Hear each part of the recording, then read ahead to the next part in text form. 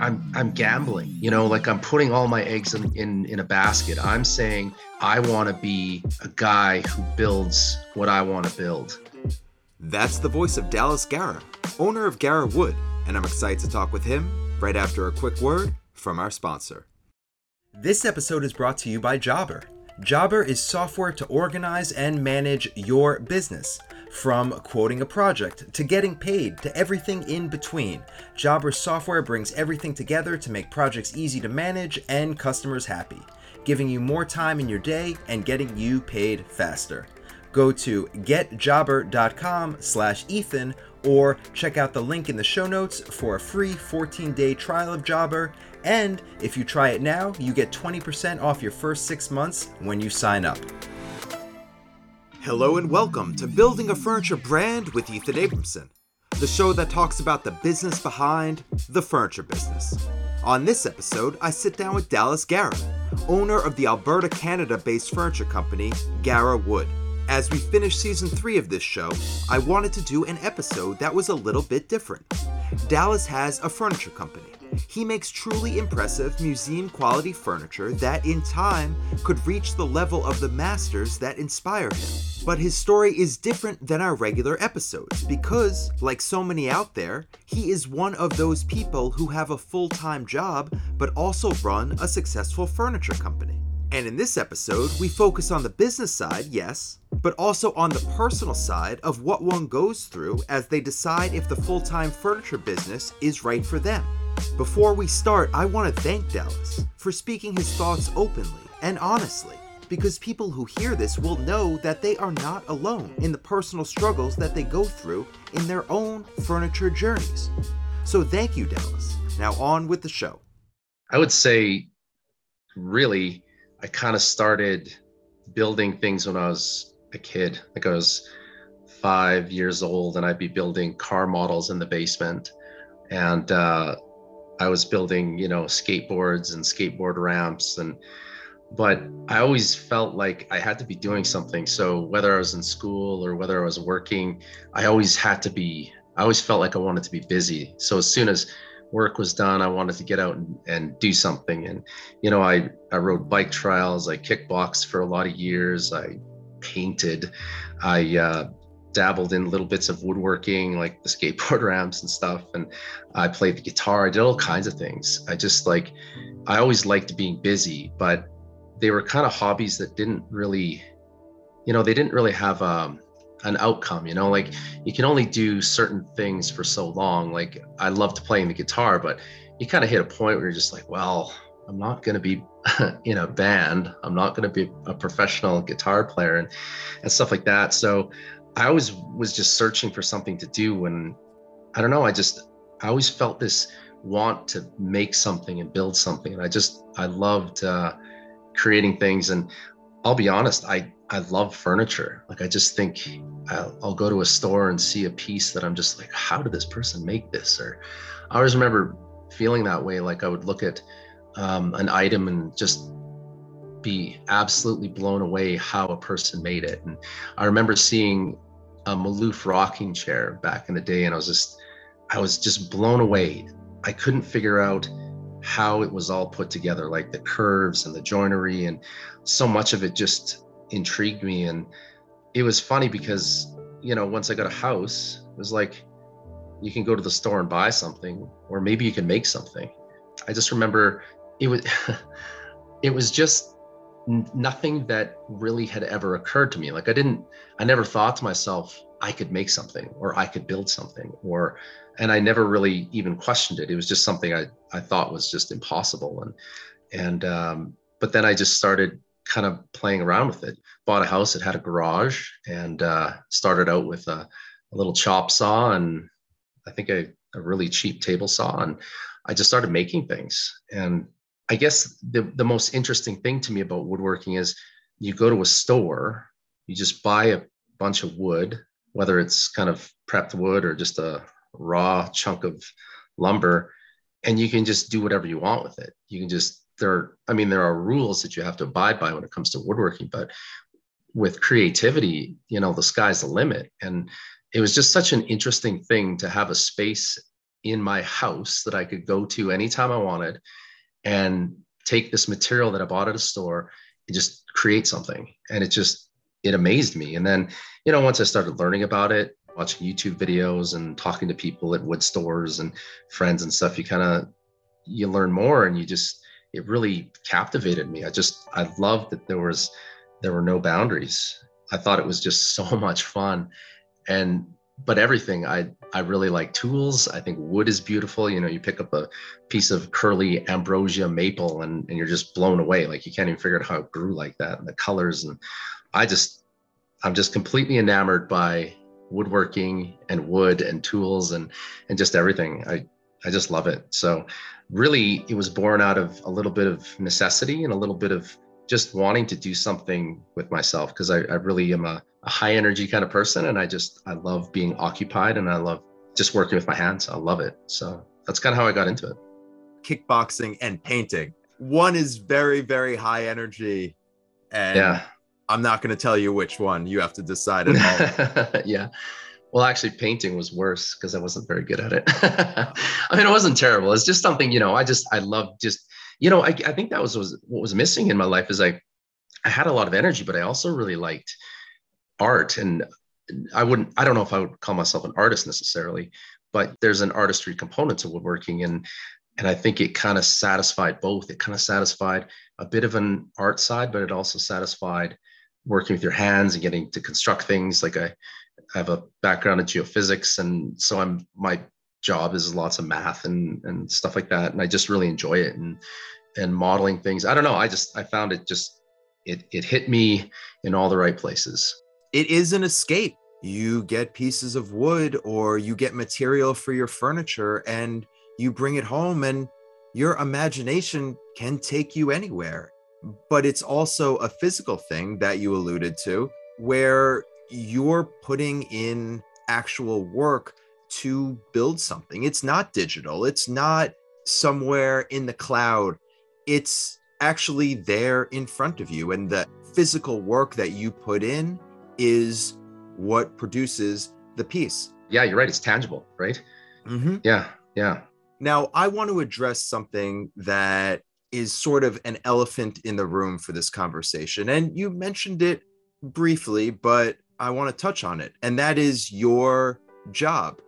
Yes, you have a furniture company. Yes, you produce furniture. Yes, you are in stores and in magazines and have your pieces out there and are doing really well with that. But you are in this in-between space. And I think a lot of people listening to this show could be a full-time furniture maker and want to be, but they just haven't made that jump. So I wanted to have you on here to talk a little bit about your thought process and your experience with being in the middle there, because I think it will really resonate with a lot of people listening.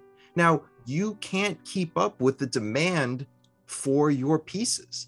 And you're thinking, if you leave your job, you could keep up with that demand and push forward in the furniture business, but you also like your job and you aren't sure if you want to leave, and you aren't sure if you want to make this your full-time job right now. So enough of me talking about what you're doing. Let's hear about your thoughts on this and where you stand.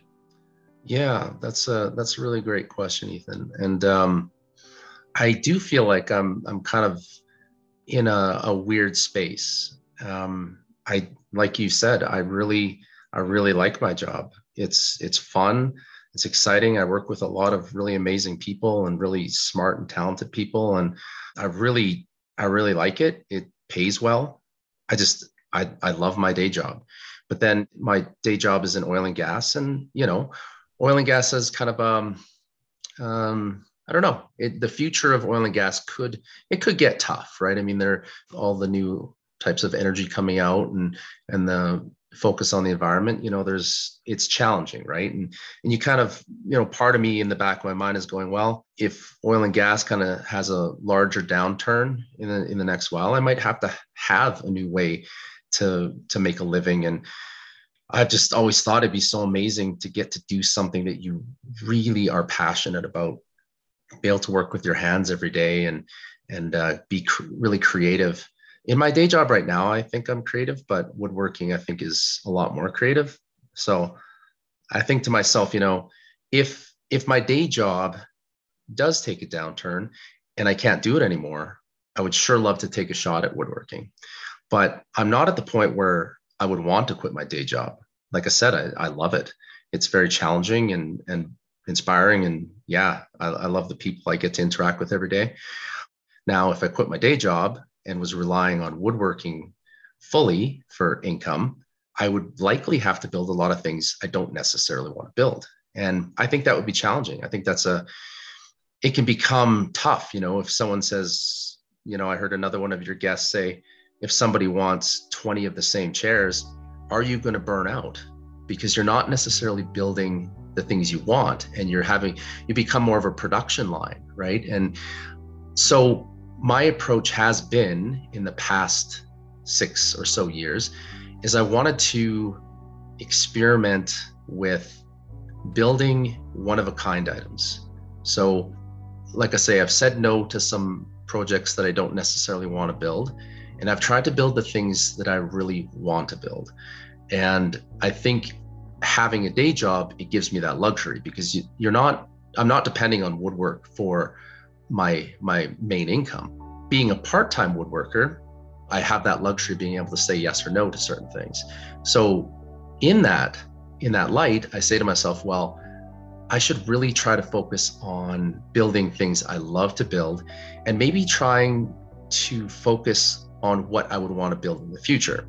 Having my day job and woodworking on the side, I'm trying to experiment with becoming kind of known for building something, right? Like if I could spend the next 5 years or 10 years really building a name for myself in building a single item, I think that would really make me happy. I guess my approach has been, if I do get to the point where my day job leaves my life, what kind of a woodworker would I be? Would I be the kind of person who is going purely on volume, building whatever somebody asks me, reaching out to stores saying, hey, I can supply you with 50 cutting boards or 50 stools? Or would I want to try and become a person that is really dedicated to a certain item and just kind of become synonymous with building a specific item? And maybe you'd build other things on the side too, but if you were just really well known, and that's been my struggle, could you be a woodworker that's purely volume and building whatever people ask you to do? Or could you become almost stepping that boundary from woodworker to artist? And I guess I'm playing with that idea, and I don't know how sustainable it is, but I think I have the luxury to right now having a day job that I can kind of play with that idea. And that's what I would hope to do. If I didn't have my day job, if I could build rocking chairs for a living and be known for it, and that's been my balance. My battle right now is figuring out, is that possible? You said in the beginning of that, part-time woodworker, and I feel like you think of yourself as a part-time woodworker, but if anyone's seen the pieces that you do, the time you put in, yes, you are balancing a 9 to 5 with your woodworking, but I wouldn't really consider you a part-time woodworker, because you have a furniture business. And if you left your job tomorrow, you would have a business. Yes, you are thinking about it for the future and making plans about where you want to take it, but you're doing it at the same time. And that is why I want to talk with you about this, because you're running those two lives, and it must be tiring, but it also must be rewarding, because you get best of both worlds. Yeah, I think you're hitting a really good point.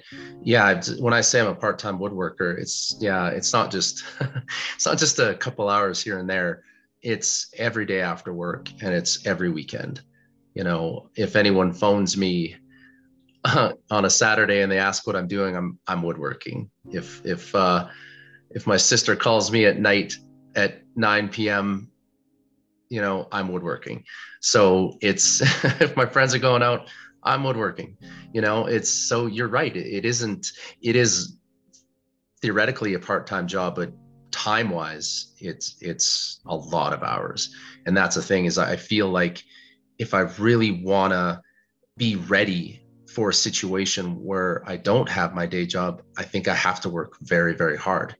And it's a hustle. Even though, yeah, I'm not fully doing it all the time. If I did just shut off and do just woodworking, yeah, I probably could make a go of it, and I just wonder, I guess where I'm trying to get to is what would that furniture company look like? Would I be that person having to do projects I don't want to do and produce, 50 of something and do projects I don't want to do? Or can I really push it to get myself to a point where, yeah, I can build the things I want? And I think that's very rare in woodworking. I think there are a few very lucky people who get to build what they really want to build. And I think that's their reputation drives that. And just their artistry. Again, you hit the nail on the head.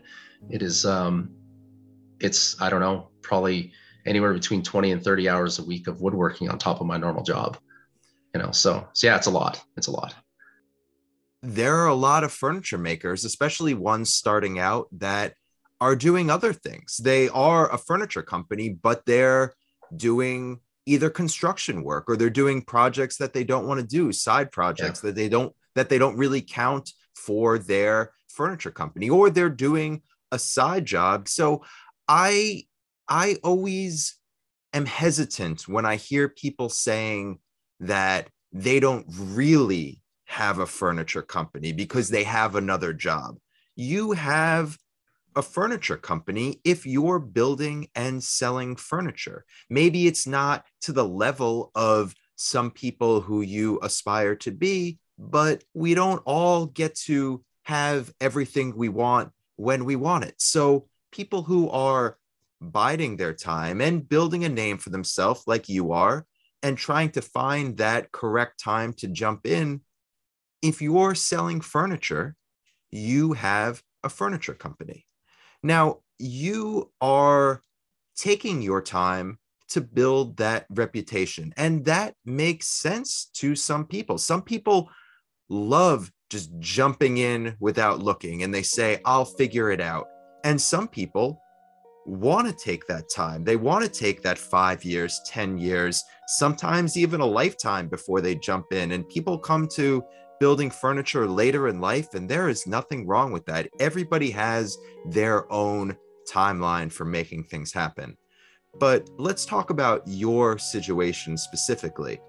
Now, you have that luxury of a paycheck from another job, so you have a little bit of breathing room. Yeah, those are great points. Yeah, I mean, yeah, at the end of the day, I do have a furniture company, and yeah, I do have a bit of a luxury where I can say no to certain things, or I mean, it comes to tools too, right? Like you kind of spend a lot more on tools than maybe you might otherwise. You have the fallback of a paycheck that you don't have to jump at every single job. You don't have to maybe take those projects that you're unsure of, which gives you almost a better view of your company, because you can view it from 10,000 feet. You're not, if I don't take this job, will I be able to keep my rent? Will I be able to keep my shop? Can I afford to keep this going? You have that 10,000 foot view. So with that, it can come with a better understanding of how you want to position yourself in the industry. So what does your interaction with customers look like? Okay. Yeah, that's an interesting question, because it is hard to say no. It's hard to say no to work. And there are times when, I'm curious about something, like, could I build that? Could I make that?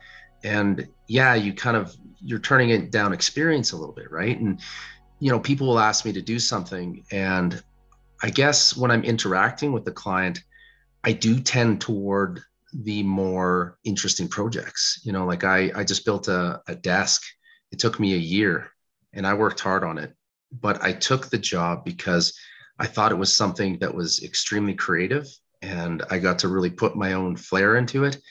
And the person just had such an interesting concept.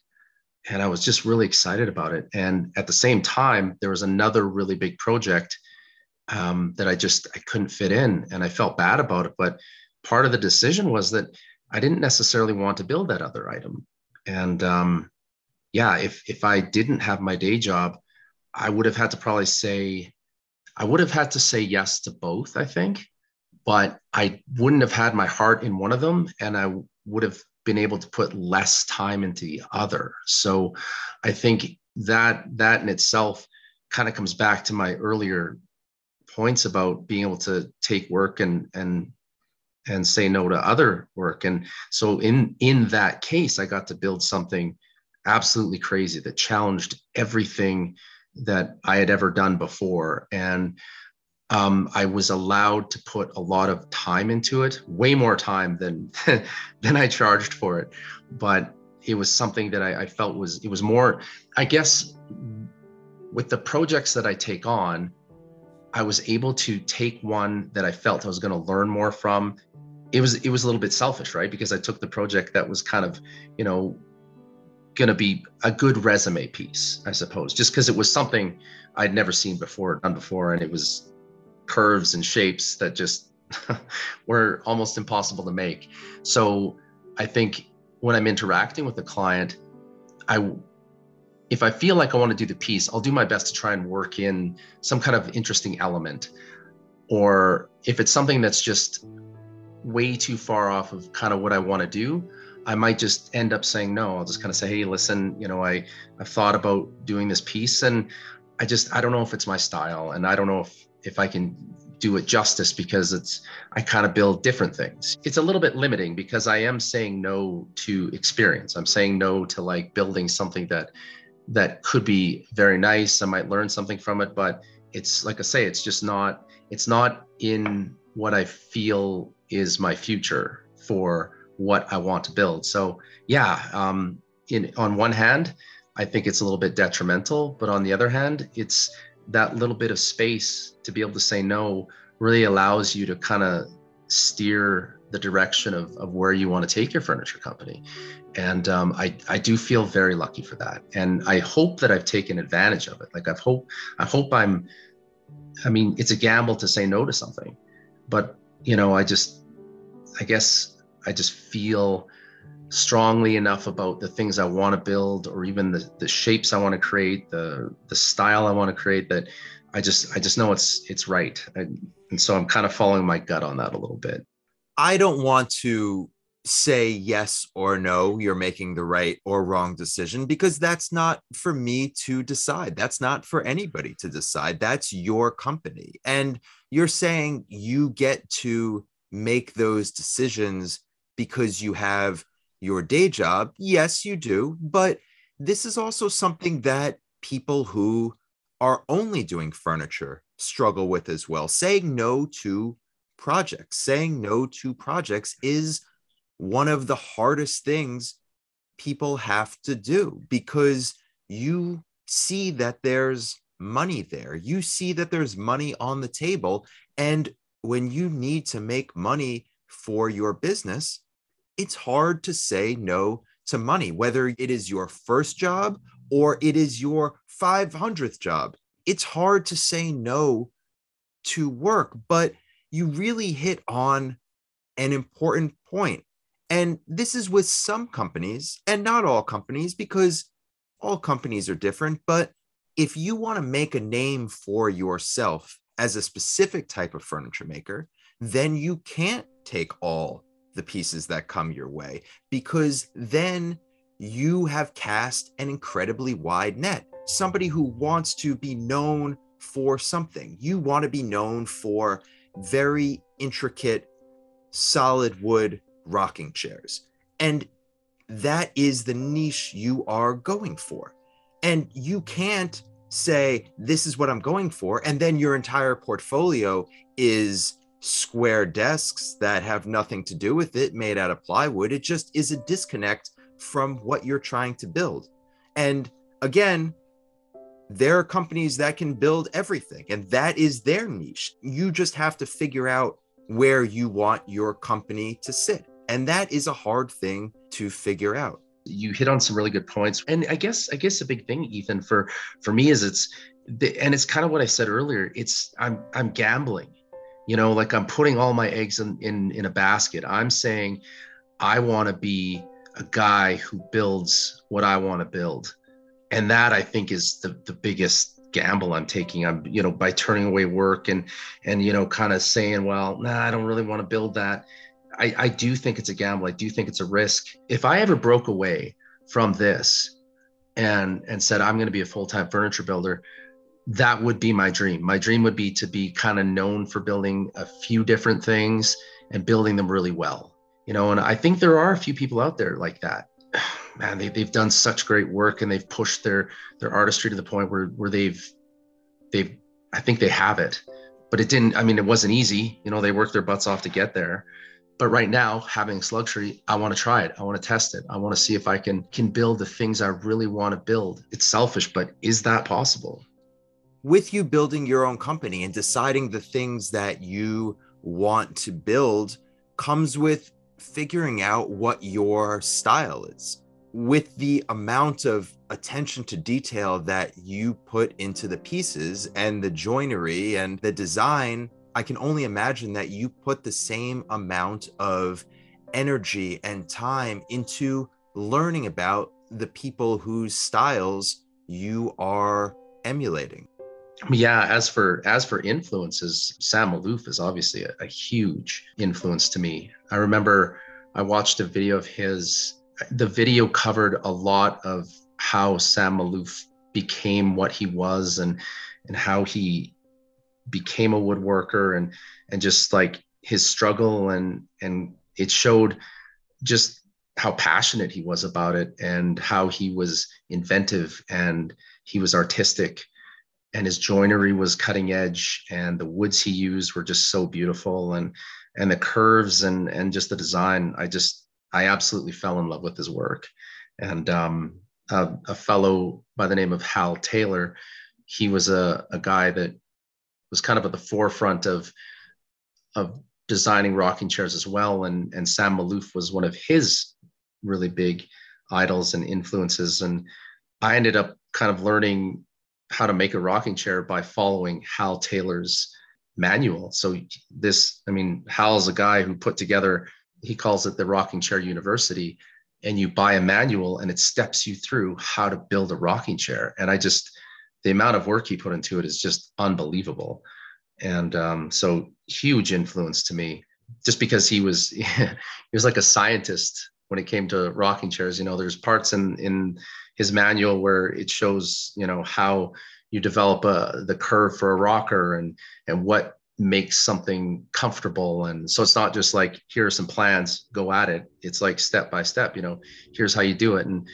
And to me, I wouldn't be where I am if it wasn't for Sam, and I wouldn't be where I am if it wasn't for Hal, and Paul at Canadian Woodworks, who actually I took the course with on how to build a rocking chair. All those people helped me to get to where I am, and just massive influences, right? And I don't know, that's the beautiful thing about woodworking is that you can learn from others and people are kind enough to teach you. But I think one of my biggest concerns is being original. They've been making rocking chairs for 500 years. How do you do something original? I don't know if there's a design that hasn't ever been made and you think you've dreamt up something, and no, turns out 200 years ago a guy made that shape. Or I remember Sam Maloof, he was saying he was hiking, I think it was somewhere in South America, and he said that he thought he invented this desk with this kind of drawer design, and he gets up to this hut and there's a desk in there that has his drawer design. And so as much as you think you're original, you might not be. And that's something I struggle with. Like, I want to be original. I want to put my own twist on things. And I'm still struggling with that. And I think that's a big part of my furniture building journey is I need to find my own voice in there. I need to find, you know, what's different about my stuff. But there's just some things you come back to, like the basic shapes that Sam had and that Hal Taylor had, that are just, they're quote unquote correct. How high a seat should be, how high the arms should be. I mean, just things like that. They're just kind of standards, and somehow you have to work around those standards and still make something unique. And it's hard. It's very difficult. And but I'm trying. I'm doing my best. I think I've made a few designs that I haven't seen before, and I hope they're original. I hope they're inspiring to other people, and I do my best to try to build something that is somewhat unique. But I am constrained usually within the shape of a rocking chair, and it's pretty specific, so it is difficult.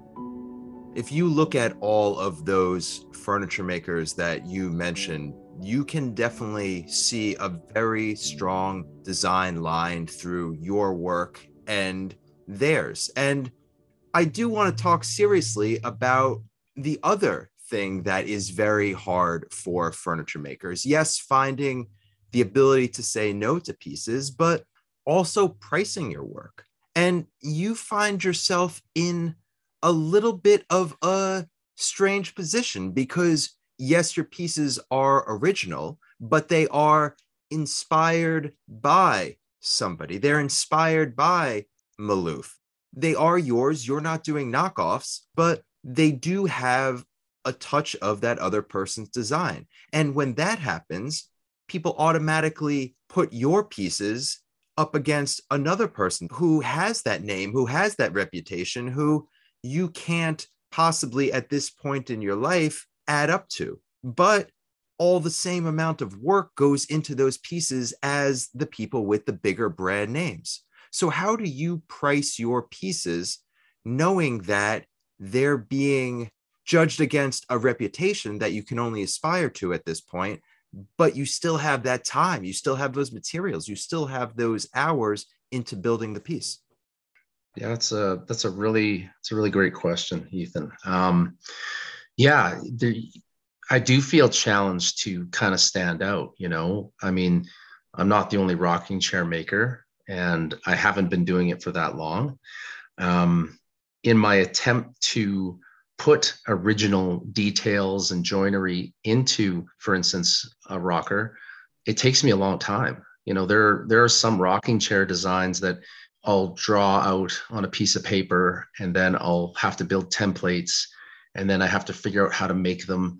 I recently made a rocking chair that took me probably 5 or 6 different wooden jigs to create the new joinery, and it was very time intensive. I think that rocking chair took me probably close to 200 hours to design, build all the templates for, and to build all the router jigs and just experiment with.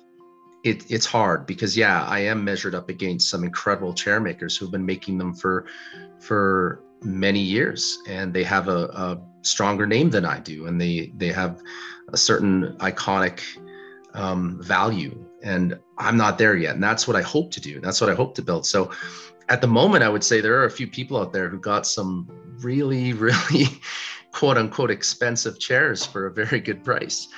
What I'm hoping to do right now is I'm trying to figure out how to make my chairs relevant. And I just hope that eventually maybe someone will see them. And I think it's, for a person to look at 2 chairs, they might go, well, they kind of look the same to me. But then if I walked you through it, I would tell you, well, this one's got this joint, and this one has this joint, and this one's this wood, and that's this wood, and this one sits a little bit different, and this one, cups your arms a little bit more, this one rounds your back a little bit more, and just there's a lot of detail that goes into it that might not be seen. So I guess part of me is hoping that maybe someday I'll have that chance to explain these details to people. And I try to do it through social media and YouTube and being involved in some articles where I do my best to explain maybe why my stuff is different. And you hopefully you get that opportunity to kind of say, well, yeah, I think I did invent this joint, or something like that. So I think I'm still in that space where I'm trying to get my name out there. I'm trying to make my rocking chairs compare to others, and hopefully I'll get to the point where I have designed something unique, or there's an element of my chairs that is sought after. There is a sticker shock. I mean, there are times when they'll see how much I charge for a rocking chair and they're like, oh wow, that's a lot of money. And I sympathize with that, because I know when I used to feel like that about furniture, I'd go, how the heck is that priced at that much? But then when you think, well, it's the time, it's the wood, it's the business insurance, it's keeping your website going, buying tools, all this stuff, it really adds up. And there's a lot of overhead that I think people just don't see. And I appreciate that. But, people might think something should be worth X dollars, and you kind of go, it's like 5 times that, and I'm barely making money, so it's tough. It's a really hard balance. But, I guess when I look for clients, I do find that I seem to gravitate to people who are kind of collectors, people who you go in their home and they've got a lot of pieces, and, they'll walk me around their house and they say, well, this guy made this and we got this commissioned. And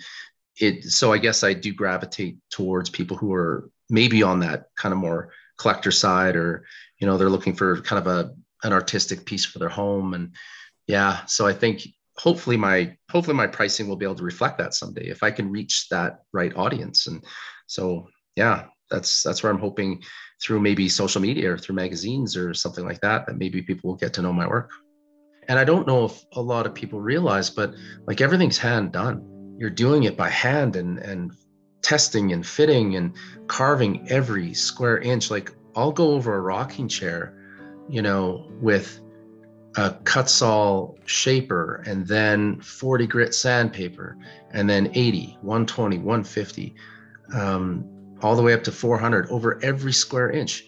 And it's all hand done. And I don't know, I guess that's something that I hope someday will be appreciated about the stuff that I make, is that it's just like every single piece I touched every corner, every curve, like everything was thought about. There wasn't a single square inch on a rocking chair that wasn't thought about 50 times, where, I just went, is that the right shape? Is that the right size? Does that look good? Step back, does that curve make sense? I'm going to remake that piece because I'm just not happy with that curve. I want to make sure it flows perfectly. And, it's just not, I mean, I don't know. I mean, I think it's interesting to build something that is 100% absolutely handmade. And I don't know, I guess hopefully I get to tell my story about that someday, where I'll get the chance to just talk about the process and be able to say, no, that I remade that arm 6 times because I didn't like exactly how it felt. When I sat in it, I felt like it was poking my elbow, and then it was kind of hitting my wrist funny. And I just kept working it over and over and over again until it felt perfect and it looked perfect. And I don't want to blow your mind, but you are telling that story right now. Yeah, I know.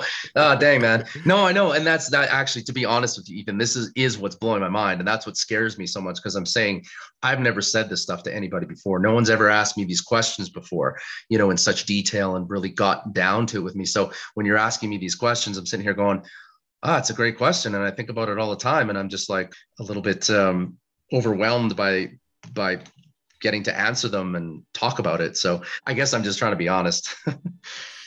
Being honest with your pieces and being honest with your story reflects back on being honest in your business. And this isn't a coaching session. I'm not teaching you how to run your business right now, but you should take that honesty and reflect that in your pricing. And that's something that comes with time. And that's something that comes with understanding yourself and understanding your business. And maybe it's not there at this moment, but your pricing reflects directly on the work that you do, and it reflects directly onto the pride that you have in your work, and it reflects directly into the time it took not only to build that one piece, but to build your skill set, to build your reputation. That price is the only way to showcase that entire life of building.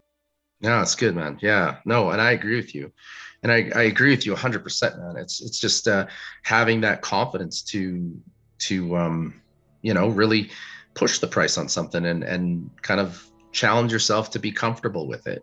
I'm still finding my voice and my style and stuff, and I feel like I owe a lot of what I do to other people, and I it's hard to get yourself into a position being comfortable capitalizing on that. Like I want to make sure that I'm making something that is unique and well made, and then getting that confidence to just say, hey, I think this is really good quality, and I think it's an heirloom piece, and I think it'll be really well enjoyed, and hopefully the customers, hopefully they see that, and that's the dream, I guess.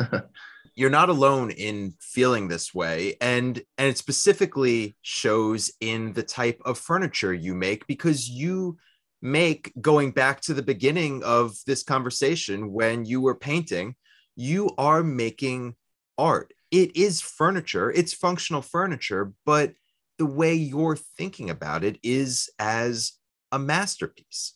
And everybody should aspire to make their furniture a masterpiece, but the way you're going about it is not production furniture. It's not pushing it out there. And pricing art is incredibly hard.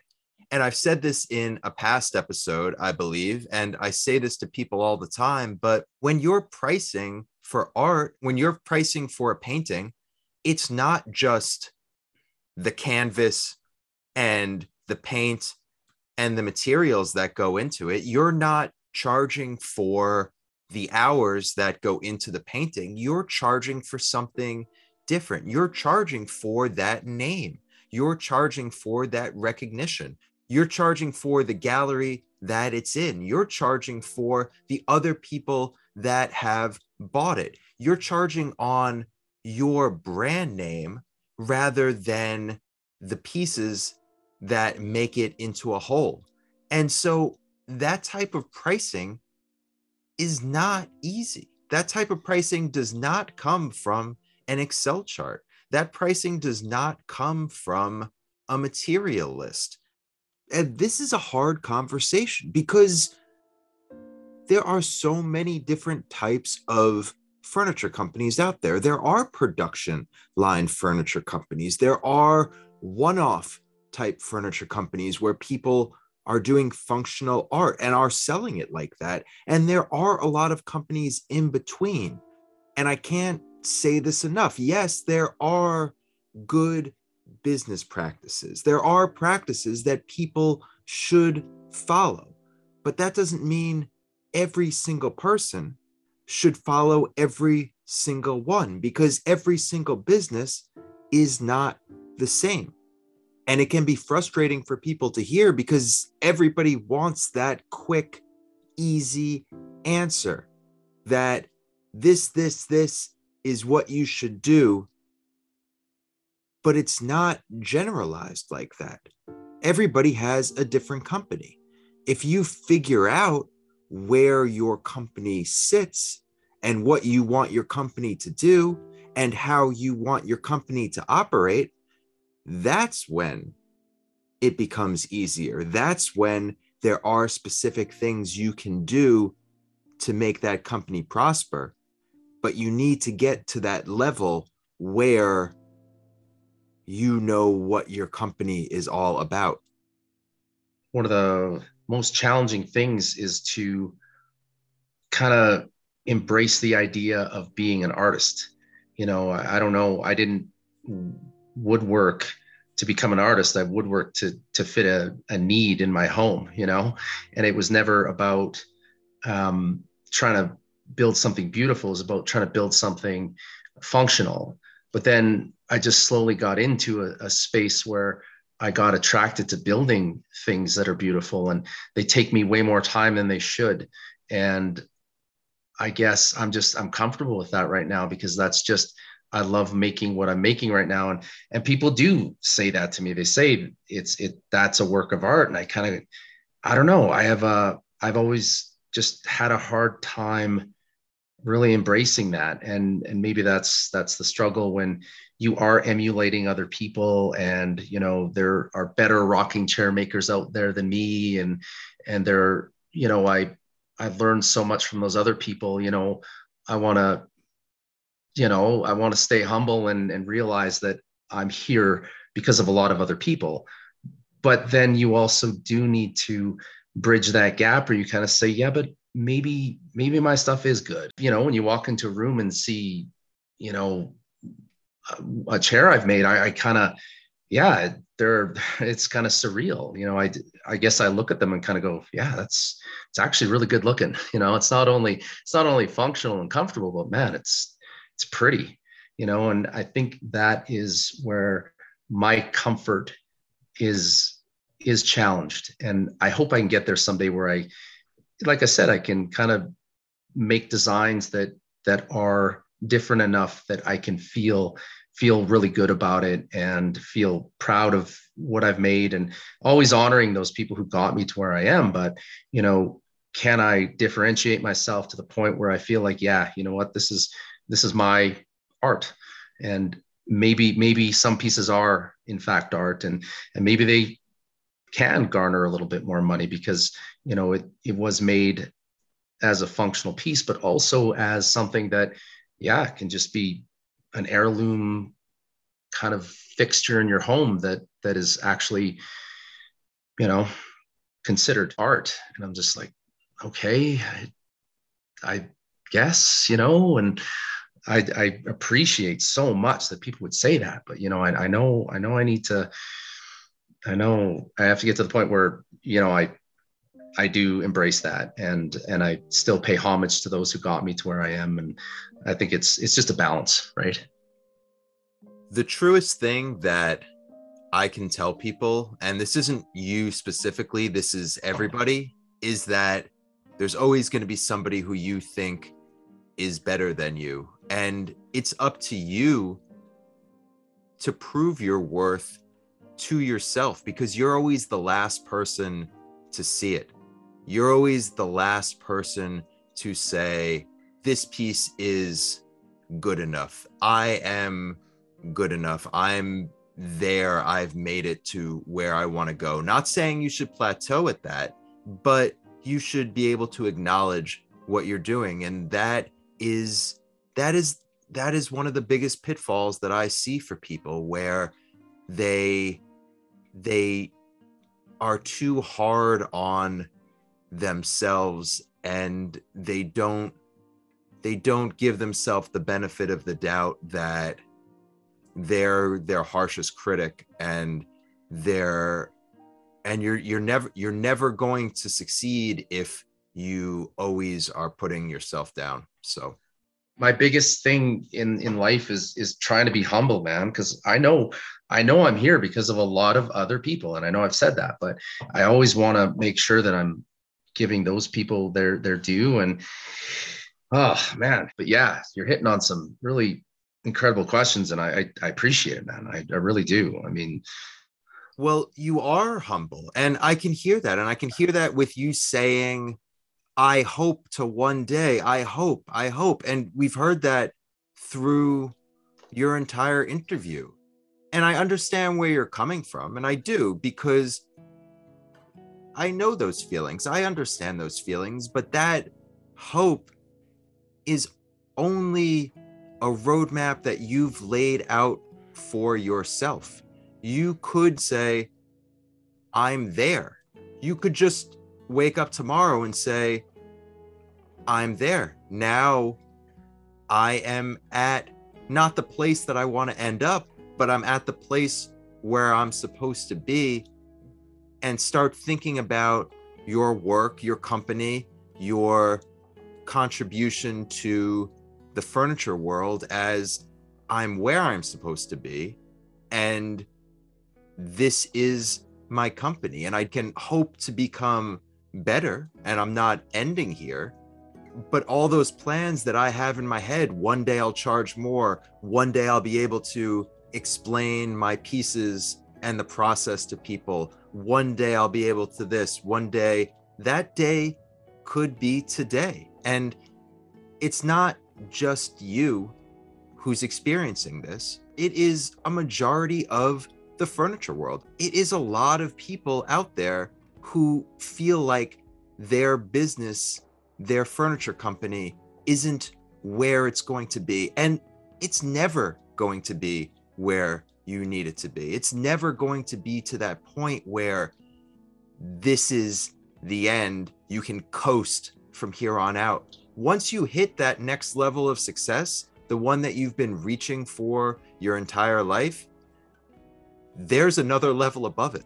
There's something that you have to keep pushing. There's harder projects. There's more clients. There's more demanding things. There's more demanding designs. So it's not something that you're dealing with alone. It's something that is out there, and it's just something that you have to overcome yourself, because nothing I say, nothing anyone else can say can get you there. It's just your own personal journey, and you have to decide where that starts and stops. Yeah, that's a great point, Ethan, because I mean, yeah, I know. Yeah, and I think that's maybe part of the drive too, is, if I'm done a piece, I always go, I could have done this a little bit better. Next time I'm going to do this. And I think that's what fuels me. Because I mean, when I'm done a rocker, I'm like, I got to get the next one, because I just want to make this a little bit different. And I think this would be more comfortable, and, haven't seen this before. Maybe I'll try to make this curve just wrap around just a little bit differently here. And I still find it exciting. And I think that's a good point. And is that, you need both, right? You need the confidence to say, all right, I'm ready to do this, but you also need the humility to step back and go, I can do better.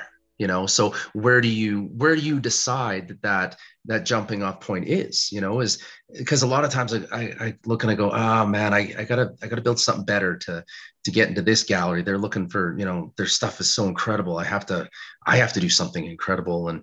But then, at the same time, you kind of go, well, yeah, when do I finally just say, yeah, this is good stuff? I do think it's a balance where, I want to be able to keep inventing and making new things, new designs.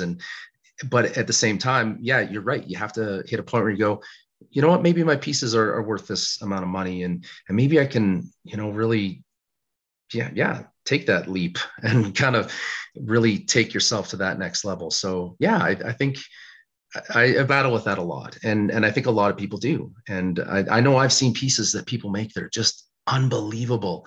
And I see the price and I'm just like, man, you could be charging so much for that. You could retire and just make these things over and over again. And it's so interesting to think about how the different ways that it can go. And I just hope that, when my day job is done, that, maybe I built enough of a following or, creative designs or unique designs that I'll be able to do that leap and be able to sustain myself that way. So no, you brought up a really good point, man. I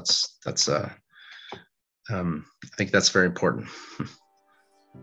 I usually ask at the end of the interviews for people who are starting out, for people who already have a company, what is advice that you would give to those people? But you are in a unique position to speak to those people before they've jumped into a furniture business, before they've taken that leap, because that is where you are. You are still biding your time. You are still building your foundation, not only in the pieces that you're making and the skills that you're developing, but also in the way you're structuring your business, the way you're figuring out every single part of both the furniture and the business side. So for people listening who are in your position, who love their job, who genuinely love their job, but they also love furniture, What advice would you give to those people listening from your own experience on how to deal with that balance? I think my answer is going to be a little bit cliche, but I've done my best to try and build the things I really want to build. There's something to be said about building things that excite you and that you're just you want to get back out on the shop and keep working on that thing because you really want to do it. So I think in a situation where you have a daytime job and your woodworking might be limited, the actual number of physical hours that you can be in the shop doing something, I really, for myself, I really try my best to be building something that really inspires me, that I'm really excited about. And kind of goes back to your earlier questions, what do you do about taking a job that you don't necessarily get excited about? And it's like, hopefully you can just focus on building the things you want to build.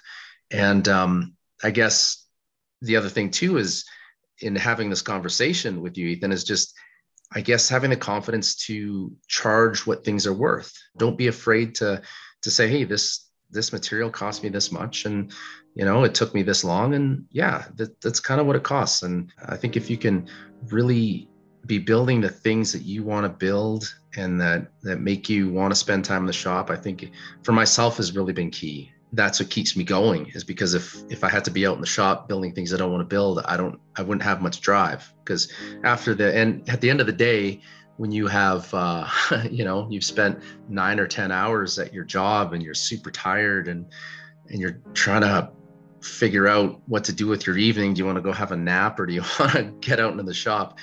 If I'm building something exciting, that's what gets me out there. And also kind of diversifying, I guess.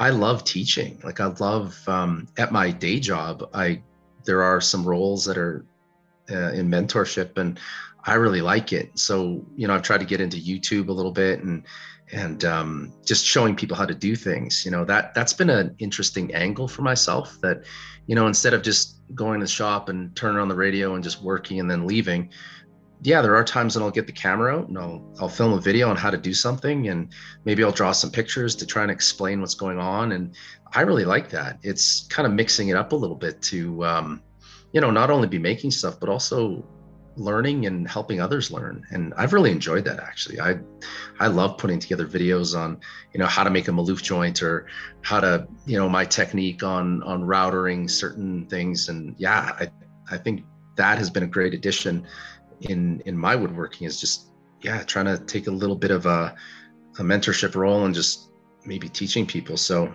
yeah, my biggest piece of advice are, hopefully if you can, build what you want to build and what makes you excited, and also maybe diversify what you're doing a little bit. In my case, it was just taking a bit of a teaching role and explaining what I'm doing. And that really, because it engages people too. On Instagram or on YouTube, I'll get people asking really technical questions, and then they'll email me and ask some stuff, and it gets me thinking, and then when they ask questions, I think, oh, maybe I wonder if I can do this a little bit better. Maybe there's a different design or something. It just makes me think more about what I'm doing. And so for myself, I really enjoy that. Sharing the things that you've learned, and in kind, getting other people to share their stories, their experiences, builds a community and really helps people, because it is a solitary job sometimes, furniture, and you forget that there is a big world out there. And you have really shared a lot today. You've shared past the numbers, past the technical side. You shared your personal experience, your heartfelt experience, how you're feeling is a hard thing to do. Just as hard as it is to put together a joint on a rocking chair, it's hard to share your intimate thoughts with people out there. But I know that people are listening to this and it's really hitting home. It's really resonating with them, because you are not alone in the feelings that you're having about building your business, how to build your business, when to say no, pricing, and when to take that leap. So thank you so much for your time, and thank you so much for your honesty, and thank you for sharing your story with everybody listening. Thank you, Ethan. Really appreciate it. Thanks so much for listening to Building a Furniture Brand with Ethan Abramson. If you liked what you heard, you can subscribe to this podcast anywhere you like to listen. To learn more about the show, you can visit buildingafurniturebrand.com. And feel free to reach out anytime to say hey, ask a question, or suggest a guest for future episodes. Our email is hello@buildingafurniturebrand.com. You can follow along with me on Instagram at TheBuildWithEthan, and I can't wait to bring you the next episode. This show is produced and edited by me, Ethan Abramson. Hope you enjoyed, and thanks so much for listening. The Building a Furniture Brand with Ethan Abramson podcast is proudly part of the Woodpreneur Network, the media network and community for wood entrepreneurs. Check out woodpreneurlife.com for more information.